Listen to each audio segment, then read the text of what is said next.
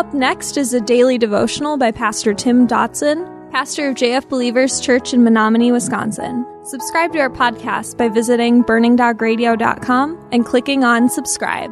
Thanks for listening to Burning Dog Radio. Matthew chapter 15. Verse 9 says, "And they worship me in vain, teaching as doctrine rules made by men." Those that exist in this state of hypocrisy are worshiping in vain, so says this passage. In other words, they're just going through the empty and meaningless motions. It means nothing to the individual, and it certainly means nothing of consequences to the Father.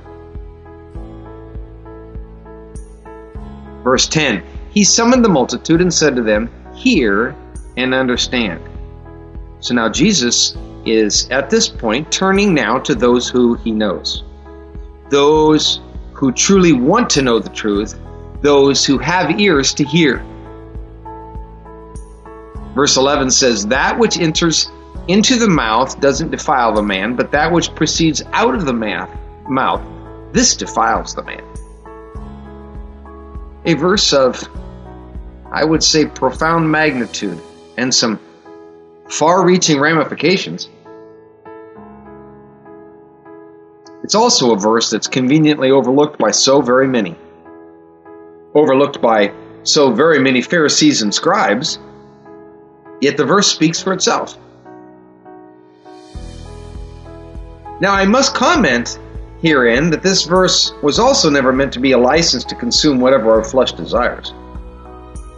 I mean, the Bible speaks clearly concerning such issues as drunkenness as well as gluttony, and it doesn't just stop there. You see, the issue herein is not about consumption as much as it is the heart behind it. 1 Corinthians 10:31 says, "Whether therefore you eat or drink or whatever you do, do all to the glory of God." Verse 12 says, "Then the disciples came to him and said, 'Do you know that the Pharisees were offended when they heard this saying?'" Well, just as now, the pressure to conform was great. The pressure to go along and get along was great. The social pressure was there then, and it's here now. It wasn't just invented in our generation. And notice that it was not just Jesus in this case who was swimming against the tide, because even his followers were being asked to do the same. And this was not just pressure coming from the unredeemed world, but there was great pressure from the inside herein also, inside the religious world.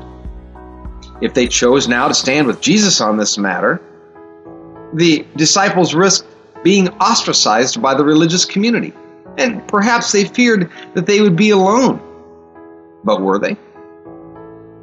The apostles seemed concerned that Jesus had offended these religious men. Now, personally, I have no doubt that he did offend them, and he did so because he meant to offend them. I mean, come on, does Jesus ever do anything by accident? Verse 13, he says, "But he answered, 'Every plant which my Father, Heavenly Father, didn't plant will be uprooted. Leave them alone. They are blind guides of the blind. If the blind guide the blind, both will fall into a pit.'" So, what is the answer to this issue? How are we to deal with these individuals? How do we combat such legalism? Jesus clearly tells us that the Father himself will deal with them. However much we would like to fight back and argue with them, such is not the direction we are given here. Jesus states that if they are not truly his, if they are not actually of the fold, well, then God will do the uprooting. And certainly we have seen the evidence of that reality time and time again. We are instructed to leave them alone. We are told they are blind guides. Verse 15 goes on, "Peter answered him, 'Explain the parable to us.' So Jesus said, 'Do you also not understand?'" And ironically, Of course, out of all the apostles, it's Peter who asks for clarification. And Jesus replies, boys, don't you get it? Verse 17, don't you understand that whatever goes into the mouth passes into the belly, then out of the body? But the things which proceed out of the mouth come out of the heart, and they defile the man. So Jesus is explaining herein that whatever goes into the mouth is ultimately expelled. But it is the things that come out of the mouth that are the issue. It is that which concerns the Lord. It is that which is eternal. It is that which speaks of the reality of a person's state of being. How often we in the church are consumed and usually quite judgmental, actually, as to what is going into a person, when what actually defiles that person according to Christ is not what is going into him or her, but what is coming out. Verse 19 says, for out of the heart come evil thoughts and murders and adulteries, sexual sins, thefts, false testimonies, and blasphemies. These are the things, verse 20, which defile the man, but to eat with unwashed hands doesn't defile the man. So Jesus gives us a list in order to leave no mystery and to leave no room to wiggle. Please note that in the original language, the last of this list actually includes the practice of gossip.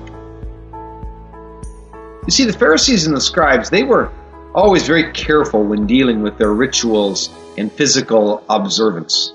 But their inner lives, well, they were polluted. They lived in inner secret, and well, sometimes not so secret, defilement.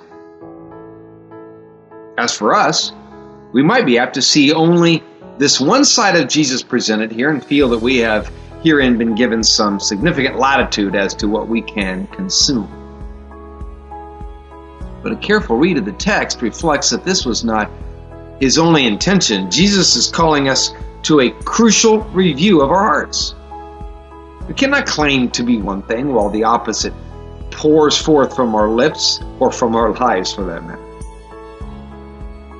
We would be ill-advised to live our lives in an externally clean physical religion, especially one that is an external verbal affirmation only, while ignoring the depths of our very hearts.